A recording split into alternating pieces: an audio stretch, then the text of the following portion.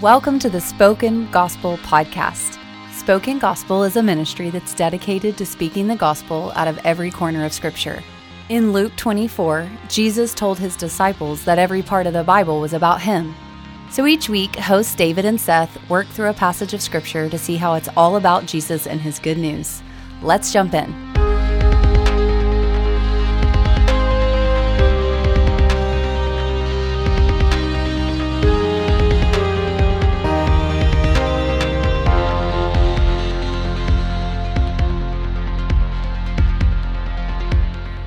Well, welcome everyone to the Spoken Gospel Podcast. Thank you so much for joining us. Seth, how are you today? I'm doing well. I got my cup of hot water. So ready for that. It's getting cold over here in Oklahoma City, and I don't want any more coffee. And so I just get a mug full of hot water. It's one of the most endearing things about you. It warms me. Like, it's not as flavorful, But obviously. it's hydrating. Hydrating. It's It's warm. true. They say you should be drinking things at a warmer temperature anyway. Oh, because your body is already internally 90 degrees, temperature. you know. Yeah. So your body does less work to... I don't know. I don't know I think either. it's like some like yoga nonsense. Like there's like some yogi out there saying like your chakras can only handle a certain temperature, and I've like absorbed that somehow. Man. Anyway, Welcome to Micah 3, everyone. welcome to Micah 3. Yes, and so just to kind of set us back up where we should be, Okay. there's twin pieces of bad news in the book of Micah. You have corrupt leaders within Israel who are oppressing Israel, and you have oppressive nations coming to attack Israel. Right. And those things are somewhat connected to one another. Is it because the outside oppressive forces coming to attack Israel because the inside leaders are oppressing their own people? Yes, God is punishing Israel or disciplining Israel by sending the Assyrians to come and attack them for their moral evil. Okay. However, the way that it plays out within the story is that Israel is also the architects of their own self-destruction. They are allying themselves with nations like Egypt to betray nations like Assyria, and when Assyria finds out about it, they extract heavier taxes from them, and then to pay off these heavier taxes, Israel starts to rob its people more. Oh, So yeah, it's both God's punishment, yeah. but it's also Israel's own self-destruction. I see. The snake is eating its own tail. That's right. Okay. And the solution, though, the good news of the book of Micah is that God is going to replace Israel's corrupt leadership structure with a kind shepherd who not only will deal equitably and not trust in the wrong things anymore, but will also be able to do battle against the oppressive nations that are at Israel and Jerusalem's gates right now. Because like a shepherd, you say shepherd, like a shepherd both guides his sheep like a good ruler should. Leads them to clean waters Right. and still pastures. Yeah. Still pastures, you know. Yeah, Green- quiet waters and something. Yeah, but also protects his sheep from threats right. like wolves. That's right. Okay. And in each, Micah is separated into 3 different cycles or 3 different court cases, and each court case has a reference to this shepherd ruler, this shepherd king, the shepherd leader, who will do exactly that. He'll like bring justice and peace and calm, but also strike the enemy who has attacking the sheep. Okay. And so you said that there's twin pieces of bad news, and then and there's what's the solution then? The solution is the shepherd is the shepherd king. Okay. He will replace Israel's old corrupt leadership, Right. and he will lead the nation to attack the enemy and rule the world. Oh, okay. That's what Yes. solved it for me, because I was like, okay, this shepherd king is going to solve the internal problem in Israel by being a good shepherd. That's right.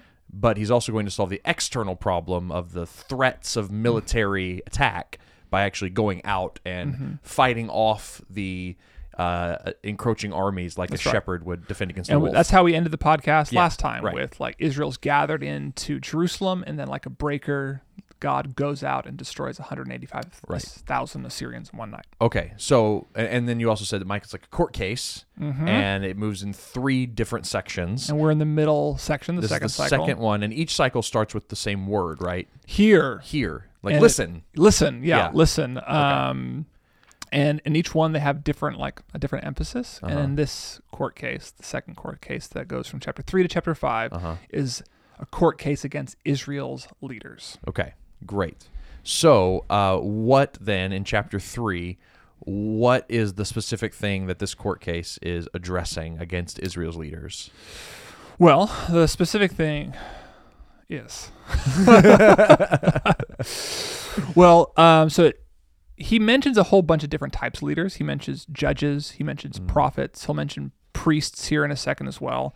And then he'll even mention just the nation of Jerusalem. We've already been told that Jerusalem is the person who's going to be receiving these judgments. But specifically, the prophets and the rulers were supposed to enact justice and remind one another of justice, and both are failing in their responsibility to do so. Yeah.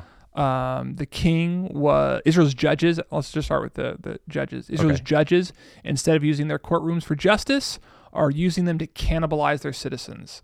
Literally, like chapter 3, verse 3.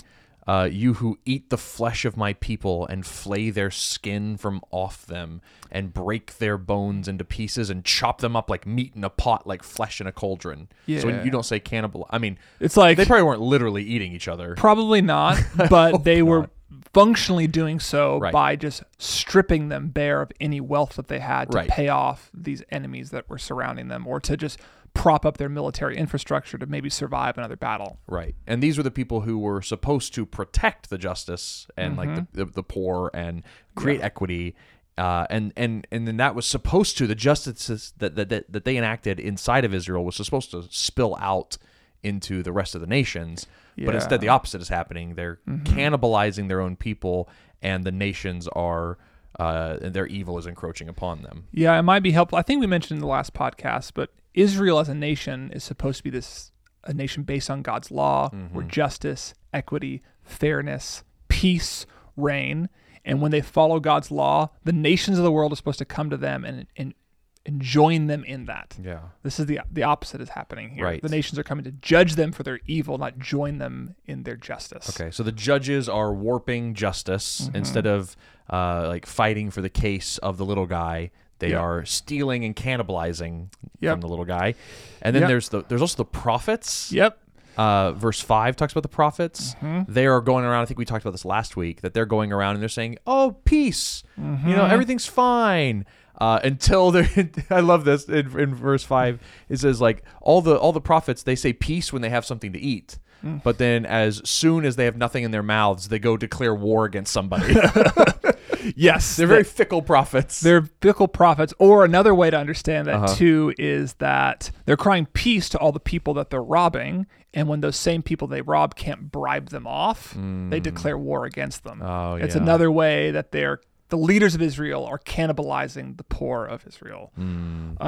Either way. It also seems like a possible like sarcastic pun or something here, that they have nothing in the people who put nothing into their mouths, the people who can't afford the bribe, is like God putting a word in their mouth is the idea of what a prophet is. Right. And now that prophet, instead of depending on God putting a word in their mouth, are depending on the whatever comes out of the prophet's mouth. Their oracle is dependent not upon God, but upon the bribes of the people. That's fascinating. Like literally buying the word of God. Because the judgment for doing that is they will no longer receive divine revelation. Right. It says that you will be without vision, you will be in darkness, you will be without divination. So that's super fascinating. They've decided to trust money and bribes rather than God. So that's the only that's the only God they receive. God gives them what they want in a sense. That's exactly right. He's like, they don't want to hear from God anyway. They want to just make up their own rules about what God, quote unquote, is doing. Yes. Based on who's paying them the most. And so God's like, great, I'll give you what you want. I'll stop talking to you and you won't hear my voice anymore. The only thing you'll hear is the sound of coins clinking, and those will just diminish over time. Yeah. So the sun shall go down on the prophets, and the day shall be black over them. The seers shall be disgraced, and the diviners put to shame. They shall all cover their lips, and there is no answer from God. There's this time that God is prophesying then of divine silence. That's right. Yeah. I mean, that's a really intense thing. Yeah, and I was caught off guard by how assumed God's voice was. Right, that's what I was just about to bring up. There's like all these prophets in this evil version of Israel that are apparently hearing from God in part, Yeah. in some way, speaking to the kings, doing all this injustice, and then God's like, okay, I'm done talking to you. It's like, Right. wait, you were talking to them at all? Yeah. That's what I kept thinking. I know. It's like, because what would be even more offensive is not that they were claiming the title prophet and then making stuff up. What's even more offensive is that they actually were prophets and they were hearing from God, but then putting something else in their own mouth. Yeah. They were making up the oracles of God, even though they were hearing God's Yeah. voice all along. And I mean, the role of a prophet, more than like telling the future, was to interpret the law, to Yes. interpret the Old Testament and help the leaders and the judges and the kings, remind them of the old standards. Yeah. And so if they know that, but are ignoring that in their advice to the king, it's like, okay, then I'm going to take away all revelation from you. The Right. little that you had will Yeah. be taken from Not only the divine voice of God, like in kind of a revelatory sense, but also like understanding the Bible. Is like if they were supposed to interpret God's word from Yeah. the Torah, he's going to, and they were obviously you. Yeah. warping that completely. Well, Yeah. So we've talked about how this tracks on the story of Hezekiah. This was Yes. made during the time of Hezekiah. Right. What is lost during the time of Hezekiah and not recovered again until the time of Josiah? The law. The law. Yeah. The actual scriptures were lost and hidden and buried in the walls of the temple or Right. the palace. Right. And it wasn't until somebody uncovered it that they were... And then the voice of God Return. finally returns, Oh. and all it does is condemn Josiah. Fascinating. The kingdom after Josiah. Yeah. I was anticipating to go from here to like the divine darkness of like the time between the last prophet and the coming of Jesus. Right. Like there's like this long period of history where we have no, like 400 years of like Right. actual human history where after the book of Chronicles, Yeah. there's Micah or Malachi. Yeah. There's There's no more. Yeah. There's no more prophecies. prophecies in the Protestant Canon. Bible. right. Yeah. And then until Jesus. Right. And that's what I was kind of thinking Yeah. of. But I forgot that there's this whole period of time in Israel's history where God's not speaking, like Yeah. in a prophetic sense, and the law is literally lost. Right. And then also this could be a reference to exile itself, because if God lives in the temple and that's where his voice comes from, and that temple is destroyed and the people are exiled from the land, they cannot come near God to hear his voice. And so there's also a time of silence in God's revelation because they have no access to God because they don't have the temple anymore. So interesting. And so then when Jesus comes, let's go Yeah, there. yeah. There is this, at least from a Protestant standpoint, there is this time of silence between, the return of Israel from exile, coming into the land, like Ezra and Nehemiah, that time, and then all the way there's just silence until Jesus comes. And when Jesus comes, the good news is, if you think about divine silence, no word from God. Yeah. John 1, then the word comes It becomes flesh. in the flesh. And then what is he? Well, we had no temple, and then we finally did have a temple, but was it the same? No. And like we were still waiting on the manifestation of God's presence. So the word became flesh and tabernacled among us. So now we have the word of God returning in the biggest form of revelation ever in the person of Jesus. But then we also have that word being the place where God dwells, that we can come and meet him again. Well, so this is so fascinating. So in Micah, he does all this rebuke of the prophets to set himself up as the true prophet, because I am Yes. filled with power, with the Spirit of the Lord, and with justice and might to declare to Jacob his transgression and to Israel his sin. Who is Jesus but the one filled with divine power, Yes. filled with the Spirit of God, coming in justice and might on behalf of the oppressed to declare to Israel their sin. Yeah. And the religious establishment was one of the primary targets of Jesus' ministry. Yeah, Jesus kind of identifies himself even with Micah 3:8 here when he quotes Micah's contemporary, Isaiah. He says, the Spirit of the Lord is upon me, right? To bring justice and Yes. do mercy. And like Luke 4. Yeah, in Luke 4. And so like, yes, we were right to see Jesus as this person who, after a period of darkness and divine silence, comes as the one who is filled with the Spirit of the Lord to proclaim justice and might. And yeah, that's amazing. Okay. Well, that's cool. That's very cool. I'm kind of just lost there for a second. Like, Yeah. I was not expecting that turn it's so really- quickly. It's amazing. Yeah. Oh, and I mean, and we can wrap up the idea about the judges too here, because I mean, so Jesus then comes with the Spirit of the Lord in him, and he does not corrupt the law, right? He doesn't do injustice, right? He perfectly not only teaches the law, but perfectly fulfills the law. He perfectly does justice. He doesn't neglect the poor and the widow, right? He goes to them and heals them and brings restoration to them. He's the kind of judge that Israel longed for in this day. Yeah. And he's the good ruler that we so long needed. We talked about hope hints. Yeah. Oh, Seth's hope hints. So this is another one of them that I did not intend to be here, but it's another hope, another hint that the book of Micah isn't just about a political time or a time in Israel's history, but it's actually about the Messiah, about Jesus coming to do fully what Micah only began. Yeah. Man, that's amazing. Verse 9 kind of continues the same thing we've already been on. Hear this, O you heads of the house of Jacob, you rulers of the house of Israel, who detest justice and who make crooked that is straight, who build Zion with blood and Jerusalem on sin. Whoa. Yeah. And what do? They give judgments for a bribe. Right. You get guilty or innocent depending on how much you pay the judge. Right. You get a prophecy if you pay the bill. The priests will make you feel forgiven if you pay them enough money. Sounds like indulgences. Yeah, it does sound like indulgences. Yet they lean on the Lord and say, is not the Lord in the midst of us? There's this, they are presuming upon. Right. No disaster is going to come upon us because God's with us. Right. Yeah. Yeah. We're God's chosen people. Exactly. Which is exactly what the Pharisees say. And then Jesus responds with, I can raise a son of Abraham from these stones. All right, that's John the Baptist. Oh, John the Baptist. Yeah, John the Baptist speaking to the Pharisees says, don't presume to have Abraham as your father. Don't you know that God can raise up children of Abraham from these stones?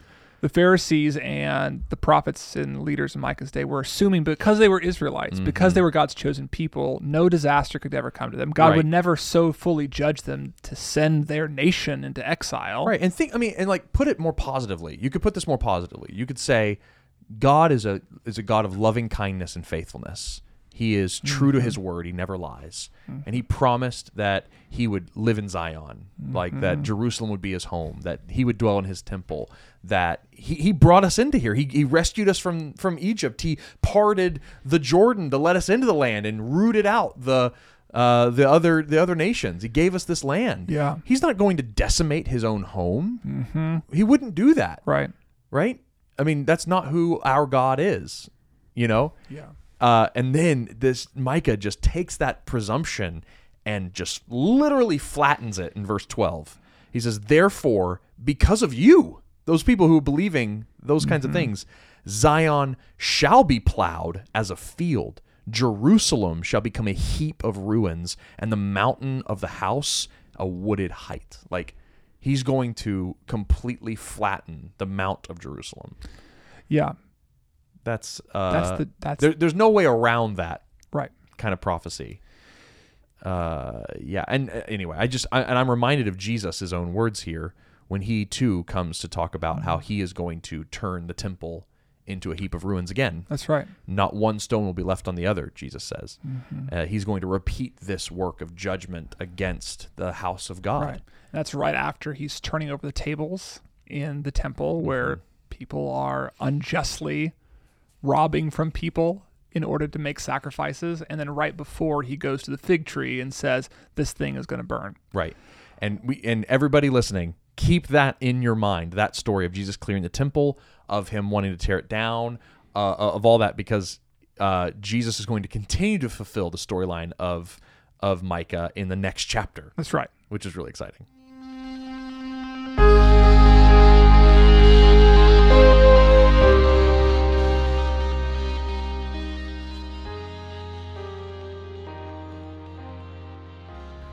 So God has just prophesied through Micah that Jerusalem will be leveled for its corruption and for its presumption. Yes. That's the prophecy. Right. The mountain is going to be made flat. And then the next verse. But it shall come to pass in the latter days that the mountain of the house of the Lord shall be established as the highest of the mountains and shall be lifted up above the hills, and peoples shall flow to it. So we just remember the imagery. The mountain of God was flattened into a heap of ruins, and now it's being raised up to be the highest of mountains in all the world. And now, instead of nations coming to it to destroy it, they're going to come to it to look for justice. Right. It's amazing. Okay, I know this is kind of out of our typical order. Yes. But I cannot help but think about this. It's just kind of funny. So, Jesus talked about how he was going to destroy the temple and then raise it up in 3 days. Yeah. And then the people bring an accusation against him. They're like, it took us years to build this temple. Right. Do you presume to build it again in 3 days?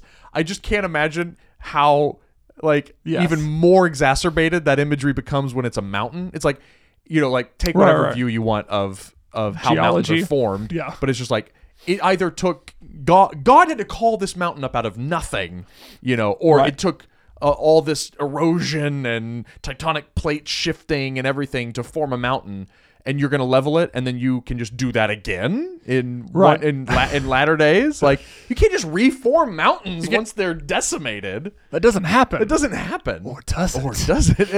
It just heightens that for me. It's supposed to. Right. It's supposed to feel like an impossibility. Once again, just because remember the name Micah means who is like our God. Yeah. It's meant to be like, who can flatten a mountain and then raise it back up again? Who can destroy a city and then build it back better than it was? God. God can. Anyway. That's really cool. Okay. So all the nations will stream to it, now looking for justice. Yeah. And they'll say this, and then Micah says, this is what the nations of the earth will say. Come, let us go to the mountain of the Lord, to the house of the God of Jacob, that he may teach us his ways and walk in his path. Think about how radically different this is from the Jerusalem we know based on what Micah's already said. Yeah. They're the one that are cannibalizing their own. They're making treaty after treaty, increasing the national debt, and then robbing their own people to pay for it. Right. Like, this is the justice of Israel. Yeah, I mean, they're on trial.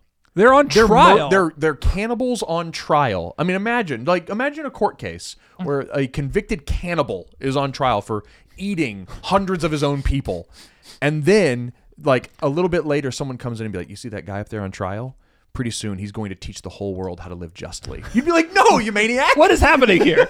And I think there's an important lesson there too. It's like, I don't know if it's the same person. I think Micah imagines the fall of Israel's leadership and the raising up of a remnant from within Israel, which is language that he'll use later. But that's a helpful way. It's like the same nation that was implicitly involved with these corrupt leaders. Right.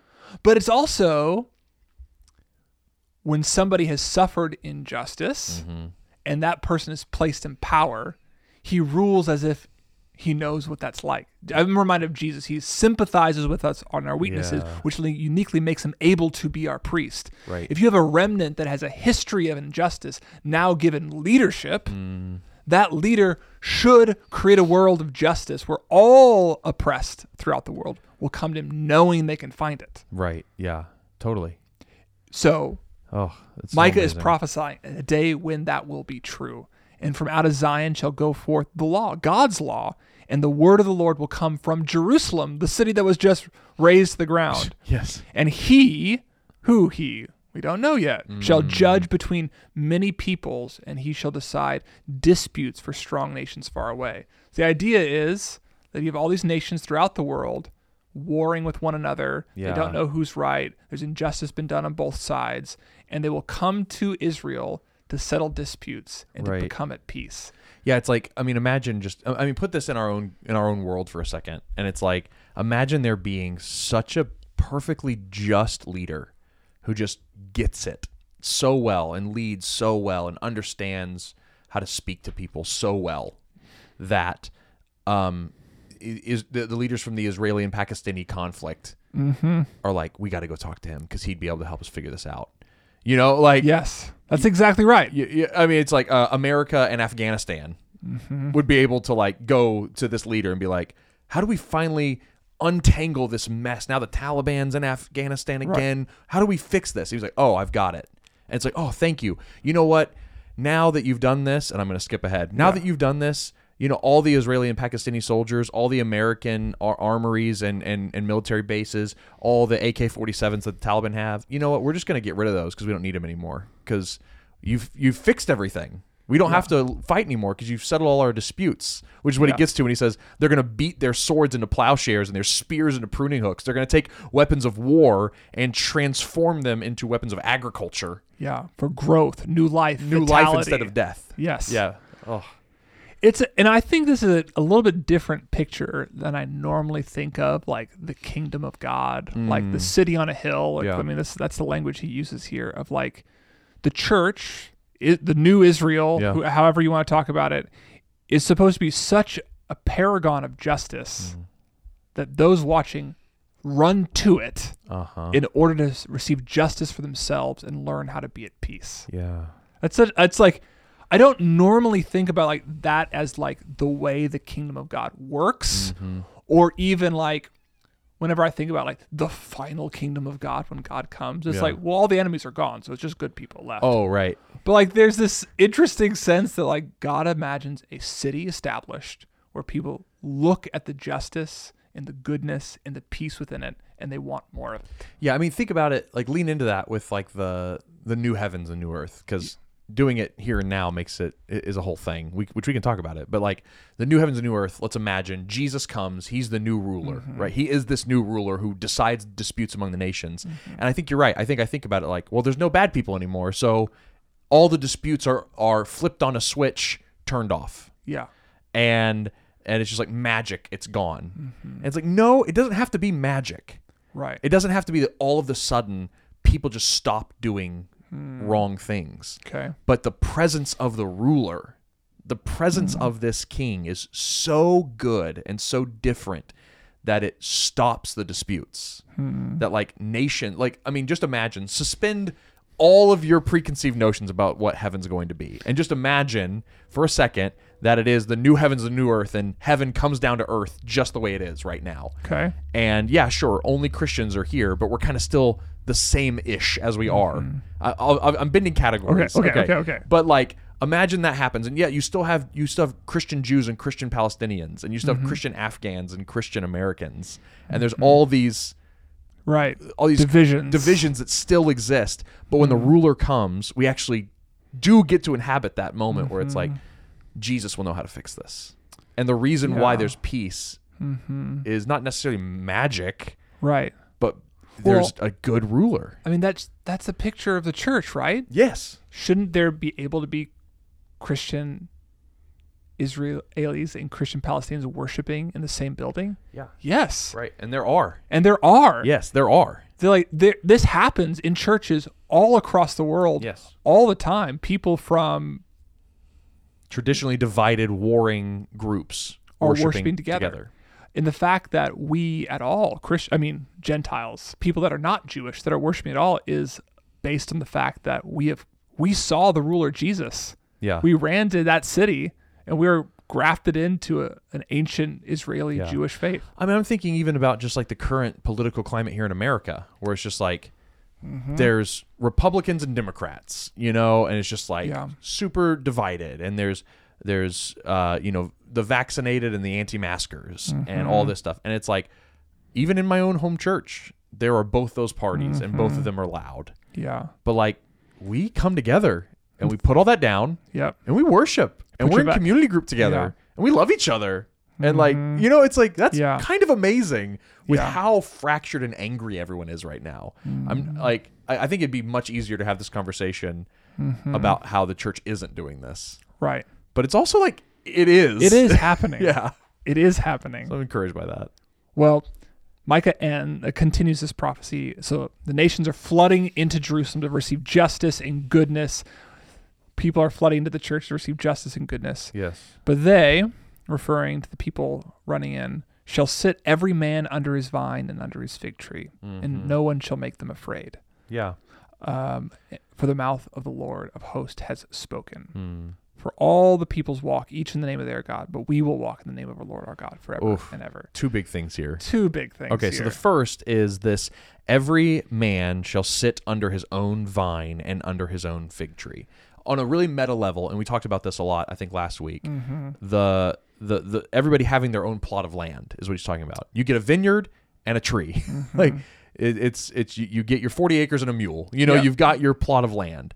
And that is a reference to the equitable division of land that God gave his people when they entered Canaan. It's a reference to how things were supposed to be in the Garden of Eden, how they were supposed to be under King Solomon, all of whom are referencing figs the whole time. Yeah, the very first time this actual phrase was used is in 1 Kings 4, when Solomon finally establishes a reign of peace. That's when the first time every vine, every fig tree. It's like God's king has set up God's kingdom with God's temple, and everybody is what?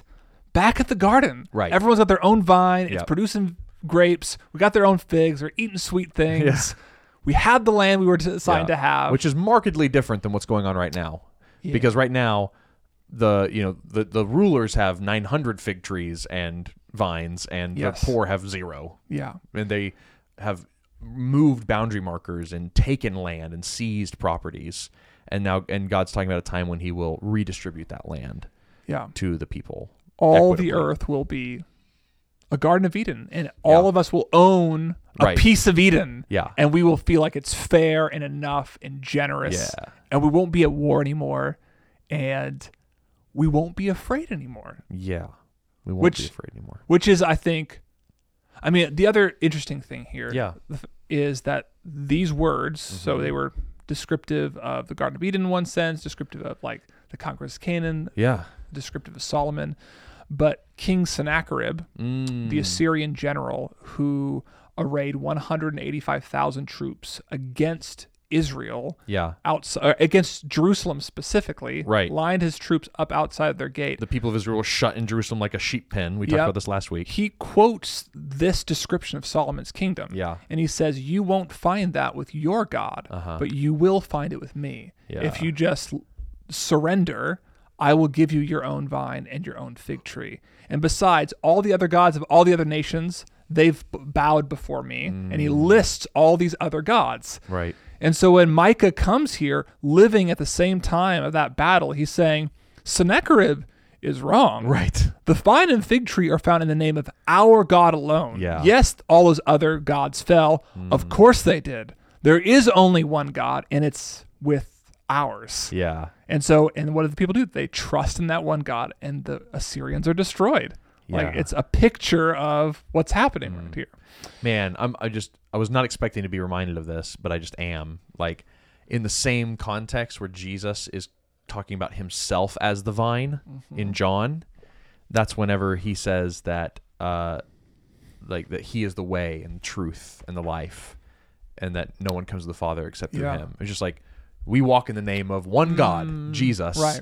And not only does he promise to give us our vine and our fig tree, like, he is the vine. I don't know. I was just reminded of that. That's good. Yeah. Anyway. We were talking like this. Anyway, there's a huge. There might be a bigger theme of fig leaves and figs throughout the Bible and vines than we've. Yeah. I don't know if we're ready to talk about it. We're not ready to talk about it, but if you're curious, think about the first time figs were mentioned in the Bible.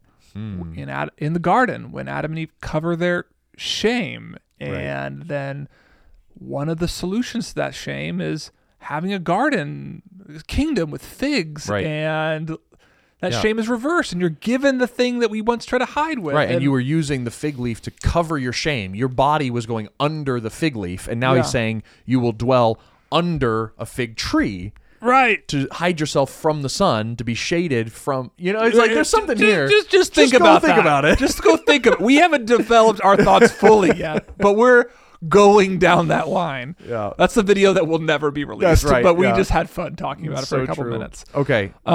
Micah goes on. He just keeps going. He just keeps going. He says, "In that day, declares the Lord," he describes the type of people that will come into this new city. "The lame.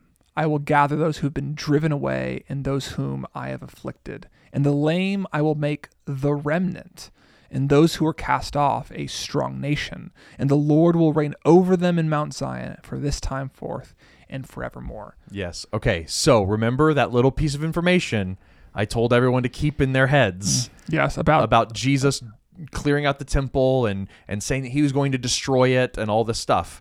Here's where Jesus then picks up the rest of that story. because after he drove out the money changers, symbolically stopping the sacrificial system of the temple and pushing pause on it for a second, making it, prophesying its destruction, a quote unquote heap of ruins for a moment. Prophesying its destruction. Who comes to him in the temple at that point? Who is it to come? The lame and the blind. The people that Micah says are going to come in. Jesus is reenacting the prophecy of Micah in the temple, which is no wonder why the religious leaders get so mad, is because they see that he is embodying the prophecy of Micah, not against the old Israel that was destroyed, but against them. Right. And now they're the new religious elites, the corrupt leaders that are going to be judged. Uh-oh. Oh, I did not pick up on that. That's amazing. Isn't that cool? That's so cool. Jesus knew his Bible. The Lord will reign over them in Mount Zion on Jerusalem's hill. At the place where he is right now. From this time forth and forevermore. Oh, it's so cool. That's really cool. Yeah. So Jesus did this. And to you, O tower of the flock, hill of the daughter of Zion, for to you it shall come. The former dominion, meaning like the dominion of King David, the dominion of Solomon, the dominion with God. Yeah. Kingship for the daughter of Jerusalem. Wow. It's like God's people will have a king Yep. in the moment when the lame and the blind come to the new place of justice after he overturns the corrupt religion of the Pharisees.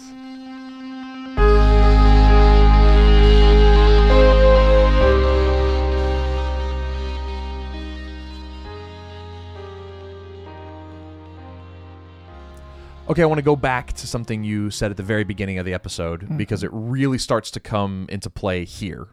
You talked about how there are these external threats of these armies coming against Jerusalem to judge their rulers. So you have two problems: the external threat of an army, the internal threat of bad rulers. Yeah. And you said that there is going to be one solution to both of those problems.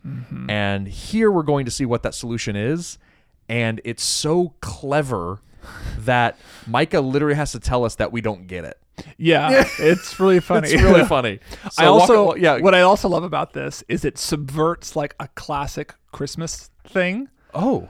Well, I mean, there's a very famous prophecy in Isaiah that calls Jesus our Prince of Peace, our wonderful Counselor, mighty God, everlasting Father, Prince of Peace. And that's like a classic thing that classic thing. And when I always think about the word counselor, yes, I always think about a therapist, or a an older, wiser person, giving me some sage advice. Yeah, I think about an old wise sage coming to a king and being like, "My lord, do not be rash in your decisions." Something like that. Yeah. But the better translation of the word counselor in both Isaiah and here has nothing to do with therapy or sage advice. Right. It's about military strategy. Yeah, it's like a tactician. A tactician. And so when you turn this noun into a verb, it becomes the word to plan. To strategize. To strategize. So what's interesting in this next paragraph, we get God described as an expert, a wonderful tactician, an extraordinary strategist. Yeah, and we're talking about armies and Babylon. So he's Assyria. And Babylon is in chapter 10. Oh, he isn't. Yeah. He is right there. Yeah. And so he's like a strategist. It's just like a cool, fun way to start seeing. So just to God start to in this. seed your imagination with God is a good advice teller. Yes. He is a sage man with advice for you, but also add to your depiction of God as a gifted military tactician in a war room. Yeah. And here is what's happening. So we've just got all these prophecies about a leader who is coming to save Israel, to gather the lame. But right now, Israel is almost in ruins. Right. I mean, to put it bluntly, it's like we've got you almost have a contradiction here. He's like, you're going to be destroyed. I'm going to flatten your mountain and you will be saved and live on a big mountain. You're like, you'll be raised up. You're talking out of both sides of your mouth, Micah. How is this possible? Yes. Well, you need a wise war tactician to figure that one out. And so what Micah says is that it's actually through your exile that the strategist is planning your liberation. Yep. Your counselor has not perished. And then he says this, your pain is like labor pain, and it actually prophesies the birth of something new. Right. So what he's saying is, your exile into Babylon, your exile into Assyria, the coming prophesied destruction of Jerusalem for its evil is going to happen. But you don't need to cry and wail, because God is using that to bring about your ultimate liberation and the birth of a coming ruler. Right. In the same way that you can't have a new child, like a baby born, without labor. You know, you Israel cannot be raised up the way I want to raise you up unless you first go into exile. There you shall be rescued. In Babylon you shall be rescued. Right. There the Lord will redeem you from the hand of your enemies. Yeah, it's like here's why he's a war tactician, is like, this is a behind enemy lines strategy. Yeah. You know, he's like, okay, here's the deal. I'm going to sneak you in behind enemy lines. They're going to think Babylon. they're winning. Yeah, and then it's there that we're going to unleash our surprise. It's a Trojan horse. Yeah, it's a Trojan horse. Yes. But for the gospel. Yes. Okay. And now many nations are assembled against you. So that's like the future hope, like the future bad news, but the future strategic surprise. But now many nations are assembled against you. And that many nations is a nod to the Assyrian army and all the mercenaries they paid off. And again, the 185,000 people around Jerusalem. That's probably the best image to have in your mind for the whole book of Micah. And they're saying, let her be defiled and let our eyes gaze upon Zion. But they do not know the thoughts of the Lord. The enemy nations do not know the thoughts of the Lord. They don't understand his plan, his strategy. He has gathered them. They think they're gathering to exploit your weakness, military weakness, Israel, but God has gathered them like sheaves to the threshing floor for them to be harvested. Dang. They don't get it. God is going to use the invasion to defeat the enemies. Yeah, he set a trap. You set a trap. Yeah. I mean, that's amazing. God is a war tactician, both using this battle to judge the enemies of Israel and save Israel through their exile. Yeah. Okay. And then he's described like an armorer. An armorer? An armorer. He says, arise and thresh. So they're like sheaves that need to be harvested. So arise and thresh, which you would normally do with an oxen. And I will make your horns of iron. So you like imagine like the horns of an oxen being gilded with iron by God. Yeah. I'll make your hooves into bronze, and you will beat in pieces many people. It gets violent, and shall devote their gain to the Lord and the wealth to the whole Lord of the earth. Israel's oppressors will be destroyed. Yeah, he's going to turn Israel's oppressors into grain and Israel into a golden ox. Yeah. That's a cool image. Yeah. Man, I just can't stop thinking about God through Jesus performing the ultimate trap of a wise war tactician. You know, that it's like the cross was the ultimate trap for the enemy.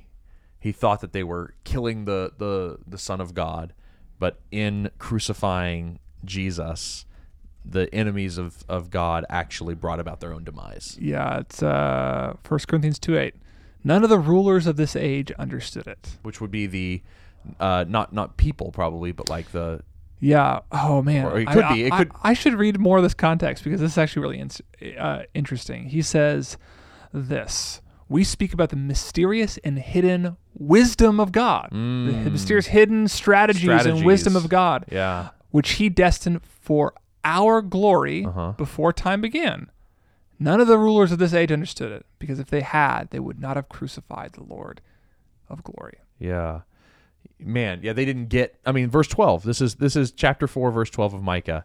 They didn't get his thoughts. They didn't know his thoughts. They didn't understand his plan. If they had, they would not have let Jesus go to the cross, because they would have known that would have meant their destruction. In the same way that the flattening of the mountain of Zion actually brought about its ascendance, so did the flattening of Jesus on the cross bring about his resurrection and resurrection life for all people. I mean, it's amazing. The cross is the ultimate trap of the tactician God. Yeah. That's so cool. Yeah, Satan, the devil, the world, Rome. Everybody thought that killing Jesus would be the best way to win. It would solve their problem. The Pharisees thought, we kill Jesus, our problems are solved. The Romans thought, we get rid of a political insurrection. Everyone thought their problems were... Satan thought... Kill redemption, the Son of God. The people of God would be killed when Jesus was dead. Opposite. God, he traps them in their own plans. Right. Which is like another major theme in Micah, is just like a ironic justice for everything, which I think we'll get to here in a second. Yeah. That God always ends up using our sin to be its own punishment, to trap us in it. Yeah. Which is even the judgment of a military power coming to judge Israel first. Yeah.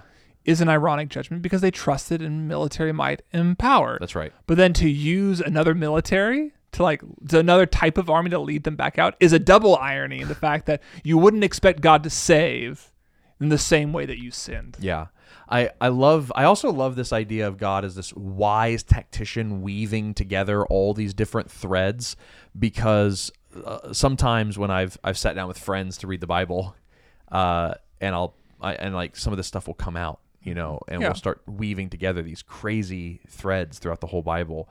And they'll ask like, okay, so was this actually like intended, or are you just like putting all this together? Like when we talk about this type of... Yeah, are you seeing something Jesus, that's not there? Right. And I'm like, God is a wise tactician making crazy plans and ironic reversals to prove that he is who he says he is. Like, I mean, 2 Corinthians, that part you just quoted, was it 2 Corinthians? 1 Corinthians, sorry, that you quoted, like proves the point that it's like he's had a plan from eternity past, like that stumped all the evil rulers, both physical and spiritual. Yeah. And it's interesting. In 1 Corinthians 1, Paul continues to riff on that same idea about how the wisdom of God, the hidden wisdom of God, is in death. Yeah. It's foolishness to the Gentiles. It's foolishness to the Jews. It's a stumbling block for the Jews. But it's actually in death and then resurrection after death. That's the wisdom of God. That's the tactic of God. And then he even does this with like things in the world. Like, don't seeds have to die before new life is grown? Yeah, same book, 1 Corinthians 15. Doesn't winter have to come before the spring? Yeah. Hasn't God ordained the universe in a series of many deaths and resurrections? Right. Isn't this the hidden wisdom of God in plain sight? Right. Don't you know when you put a seed in the ground, something completely different pops up? And don't you know this kind of thing has to die before life comes? Like he's woven that hidden nature into the world, and we fight it. Like, I mean, to put it in like a more moral way, like we fight it so hard that the kingdom of God doesn't make sense to us when he says, like, if you want to be the greatest, be the least. If you want to live, die. If you want to follow me into eternal life, take up your cross. Yeah. Is like the way God's thoughts are so far above our thoughts. His plans are above our plans that we get to life through death. And think about Israel, who presumed that nothing bad could happen to them. They had this presumption that they would be, like God said, the nation that would bless the world. Right. But how do they pursue that? Through military power. Trying to be great themselves. By trying to be great themselves. Yeah. And God humbles them for it. Yep. But when they are totally humbled and dead, they are rise up as the highest of the mountains, Yep. and the nations flow to it. Yep. I mean, that's the gospel. That's the gospel. Jesus, the highest of all high powers, humbled himself and became obedient to death on a cross. And because he did, God exalted him to his throne, so that at the name of Jesus, every knee would bow and every tongue confess that he is Lord.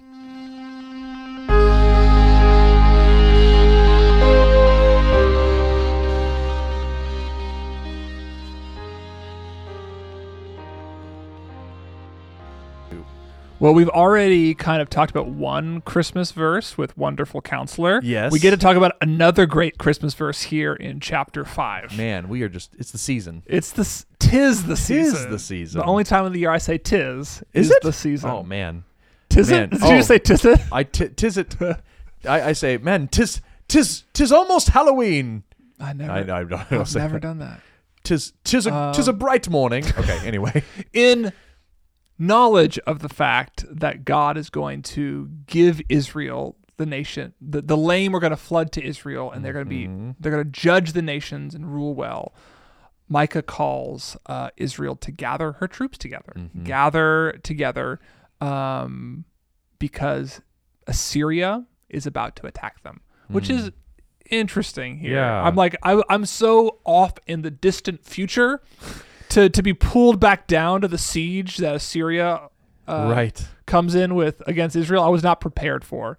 But I think that's what's happening. Yeah, it is strange. I mean, if he's saying like, you must go into exile and be defeated in order to come home and be liberated. He's saying, so just get ready for it. Get your troops together because you're going into a losing battle. Yeah. It's really weird. You know, it's like, hey, you're about to go into a lot of pain whenever you go into labor. Right. So you're not going to be able to avoid it. There's a baby on the other side. Yeah. You have to go through labor. So go ahead and get your go bag ready. Yeah. Get the car gassed up and get ready to go to the hospital. I think that might be the vibe for this verse. And with a rod, they strike the judge of Israel on the cheek. So there's justice coming against the oppressive leaders. Like it's unavoidable. But I also just love that phrase, like striking the judge of Israel on the cheek. Yeah.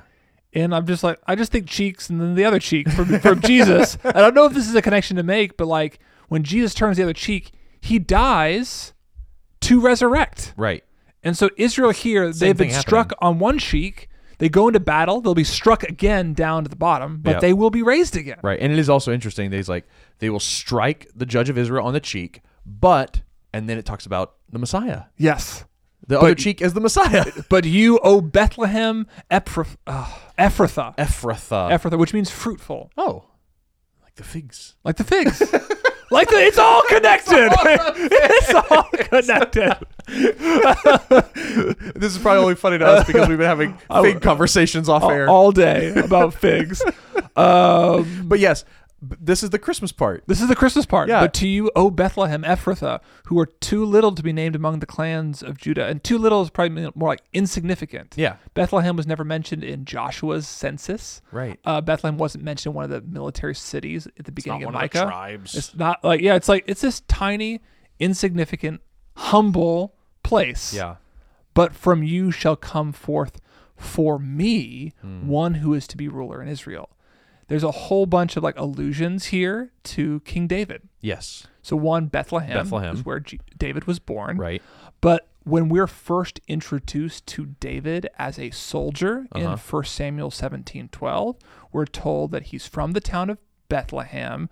His father is an Ephraimite, and he comes from the clan of Judah. Whoa. And then when Samuel anoints David, God tells Samuel to anoint a leader for me. He's so it's repeating that anointing ceremony. So there is a new coming son of David from Bethlehem who will be God's anointed to bring Israel back into justice. And I just can't get over the end of verse 2 there that says that this leader's coming forth is from of old, from ancient days. Yes. And I'm like, is this David?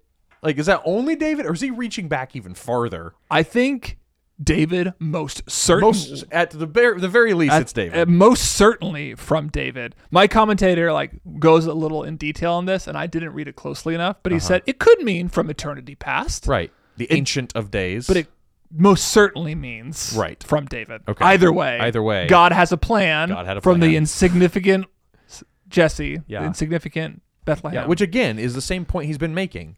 You want life? Go to the insignificance of the grave. Mm-hmm. You want a mighty king? Go to your most insignificant town. Mm-hmm. It's how God's kingdom works. Yeah. It's no wonder that Jesus so often in his parables and in his teaching, when he talked about the kingdom, talked about it this way. Mm-hmm. That the greatest shall be the least. It's always how God works. It's so interesting. Yep. Okay. And then, and he, verse 4, shall stand and shepherd his flock in the strength of the Lord. That's the image of a shepherd again. This shepherd from the line of David. Yeah. David was a shepherd. He was a shepherd. Who will come in the strength of the Lord and the majesty of the name of the Lord his God. And they, Israel, Jerusalem, shall dwell secure. For now he shall be great to the ends of the earth. And he, this new coming ruler, will be their peace. Oh, I love that too, that it's he will be their peace, not he will bring peace or win peace or fight for peace, but that their peace will be in him. It's kind of like what we talked about with all the divided rulers and nations. It's not that this king just came and just decimated everyone and is now like creating peace through a dictatorship. Right. It's that his presence brings peace because let's just go talk to him because I think he's got it figured out. Yeah. It's just amazing. The next part of this verse brings us back to to Assyria. Okay. So we probably should mention this. We've mentioned it a couple times obliquely, but it's important to name. Micah is prophesying during a very specific reign in Israel's history. Right. And so a lot of these prophecies have double fulfillment. Right. We jump to Jesus really quick because we get excited about that. Yes. But we've mentioned the Assyrian siege from 1 Kings 18. We mentioned Josiah. We when mentioned the walls were Josiah. covered. And here again, when the Assyrian comes into our land and treads in our palaces, then we will raise up against him with 7 shepherds and 8 princes of men, and they shall shepherd the land of Assyria with the sword in the land of Nimrod at its entrances, and he shall deliver us from the Assyrian when he comes into our land and treads within our border. So we have another like political thing, and this, I think, is referring to Babylon when they raise in power and overthrow Assyria. Right. So Assyria comes and overthrows the northern kingdom of Israel. Almost overthrows the southern kingdom. Right, of but Judah. they're pushed back by God's hand, but then Babylon raises in power and overthrows them. Right. So like, I think that's what he's talking about Yep. here. Makes sense to me. God is in control of the nations, shepherding his people into peace at all times. Yeah. That's what's happening. Amazing. And so that happens, and then I mean, if you were going to keep reading this historically, then verse 7 would be like, and then the remnant of Jacob, right? It's like those people left over when Yeah. Babylon comes, but Yeah. probably not the right way to read it, but maybe. Well, and the remnant shall be in the midst of many peoples. Oh, right. So yeah, he's talking about when Israel goes into exile. They're going to be taken out into exile, and some clans will be taken over to Babylon, some will go to Assyria. We'll read about in Esther how some are in Persia. They're just all spread out everywhere. And like you get into the New Testament, and there are Jewish synagogues all over the place. Ethiopia, everywhere. Yeah. Why? Because of the exile. Yeah. Which is really interesting. It's almost like another Tower of Babel, Oh. because you have a large structure, right, that it was ending up being some kind of religious affront to God. Yeah. And so God decimates and scatters the people into the nations. Then it was as a curse, and even now it's as a curse for Israel, but it will be through this exile that God will bless the nations. And like God put his people behind enemy lines all over the world, so that when the message of the gospel through the apostles started going around the Roman Empire and beyond it, God's church was able to be raised up as a multi-ethnic, multinational community as it was intended to be, reversing the Tower of Babel. And it's amazing. Yeah. And he describes this people of God as like dew from the Lord, like showers on the grass. Like those are signs of blessing. Dew, showers. Like you're in Babylon, you're in Assyria, you're in Persia, but God's people will be a blessing to the nations, even in exile. But then a remnant of Jacob shall be among the nations in the midst of many peoples, but they shall also be not just a blessing, but like a lion among the beasts of the forest. The king of the jungle. The king of the jungle. They're not just victims. Right. They're ruling Yes. from exile, which, I mean, the story of Esther, the story of Daniel. Right. You have people within Scripture who rule from exile despite what should be the case. Yeah. You have lions protecting the flock of God in the middle of the wolf pack. Like, Yeah. interesting. Super cool. And your hand shall be lifted up over your adversaries, and all your enemies shall be cut off. God's people will be protected, even in exile. Yeah. That's amazing. I mean, same point being made again and again and again. Yep. That it's in death, in exile, in subjugation that God will win victory. Yeah. Yeah. It just harkens back to the cross and the defeat of the grave over and over and over again. That, I mean, so, and then Micah 5 ends. So generally the pattern ends with the promise of a shepherd. Here this court case is real, and then it ends with a promise of a shepherd king. Yes. That's happened here already. Yeah. And you would expect his oracle to end and move on to the third court case. But he kind of doubles down on judgment again for Yes. Israel. You have a lot of hope in exile, in death. It's all good. It's like God's in control still. But in that day, declares the Lord, when you're carted off into exile, I will cut off your horses from among you, the same horses you trusted. I will destroy your chariots. I will cut off your cities, and I'll throw down your strongholds. I'll cut off your sorceries. You'll have no more tellers of fortunes.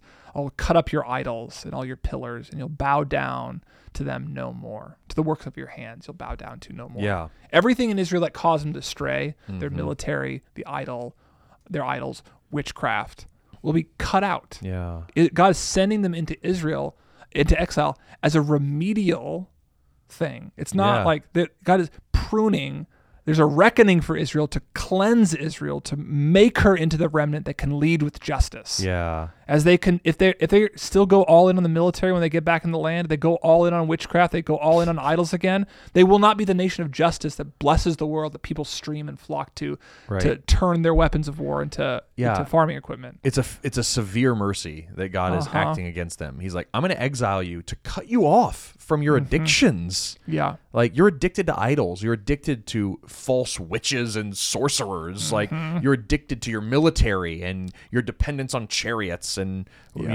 weapons of war. I'm just going to cut you off. You're going to go cold turkey. I'm going to put you in a place where you have no power, where you can't get to your religious cultish environments anymore, and you're going to have to learn to depend on me. Yeah. And from there, I'm going to bring you back as a remnant.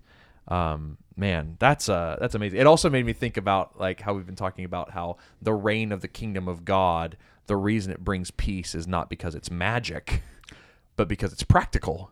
Like, and one of the practical ways that God will free us from all the evil in the world when we enter into the new heavens and the new earth is that we will be cut off from all the evil things that are around us. Like, we won't have access to them anymore, which is like really good news. I want to be cut off from the things that I don't want there to be billboards anymore.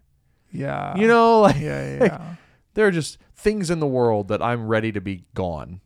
I think one way to think about this is what the Holy Spirit does. Yeah. The Holy Spirit does what the prophets and the judges were supposed to do but failed to do. He writes the law on our hearts and helps us interpret the law for a new generation in a new place. Right. He cuts out all the old sin that used to define our motivations and trains us and brings us closer and closer to what God's will is. Like, this is the Holy Spirit too. Like, God has come and cutting these things out from us, pruning us, reckoning us to our sin, isolating ourselves we've talked about how Peter, we're exiles. We're chosen by God to be exiles. We're taken out of the world to be pruned from the things of the world, to become God's people and lead in the world. Yeah. I mean, I think of Acts as well, where this stuff actually happened because the Holy Spirit came on communities. That's right. You had the Holy Spirit coming onto a community,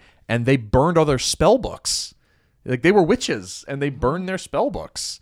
You know, this actually happened. Like, you had a community giving up all their idols, you know, and like dashing them to pieces. So much so that the local idol maker ended up doing violence against Paul because he was being run out of business. Yeah. Like, when the Holy Spirit comes, our dependence upon the things of this world and its wicked things goes away. And like, we start to throw away our TVs, you know, like we start canceling Netflix, you know, we start doing these things, and it disrupts the idols of our day whenever the Holy Spirit starts to do his work on us. That's cool. This is like an aside. Yeah. But I think our best analog for witchcraft is technology. Yes. It's like when I can't hear the voice of God, where do I go? And witchcraft too, like, I think if any Wiccans are listening, they'd probably correct me on my understanding of witchcraft. Yeah. However, like, I think like part of it is a desire to manipulate the forces of nature for our own benefit or knowledge. Right. So what does Google do but promise me omnipotence? Like, I can know everything. I can know everything. I can be anywhere. You know, like, it's like the technology and witchcraft. I can manipulate the forces of the world to satisfy me through the internet. Yeah, you can. Yeah, totally. And so what God is promising to do is to free us from the way that those things trap us. Yeah. And that happens when a leader from Bethlehem is raised up and is crowned king, not just of Israel, but of the universe, and sends himself and his spirit into all his new citizenry, his new citizen, like the citizens of his kingdom. Right. Sheep in his flock. Sheep in his flock get that type of heart and justice embedded in them, so that as they live in a world full of technology and witchcraft and injustice and whatever else, they become beacons, cities on hills, lifted up above all the other cities, so that people, when they see it, are asking questions. How are you like this? How does this impact me? And we become cities on the hill. We become the image of the kingdom of God that Micah imagines. That's so good. Man, that's great. Okay, well, that's the second court case of Micah chapter 3 through 5. Next week, we'll wrap up Micah with the third and final court case in chapters 6 to 7. Right? That's right. All right. So, see you next week.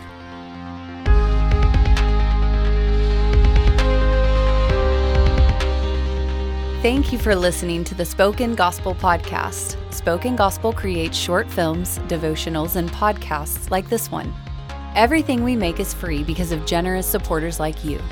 To see our resources, visit spokengospel.com or subscribe to our YouTube channel. Thanks for listening. See you next week.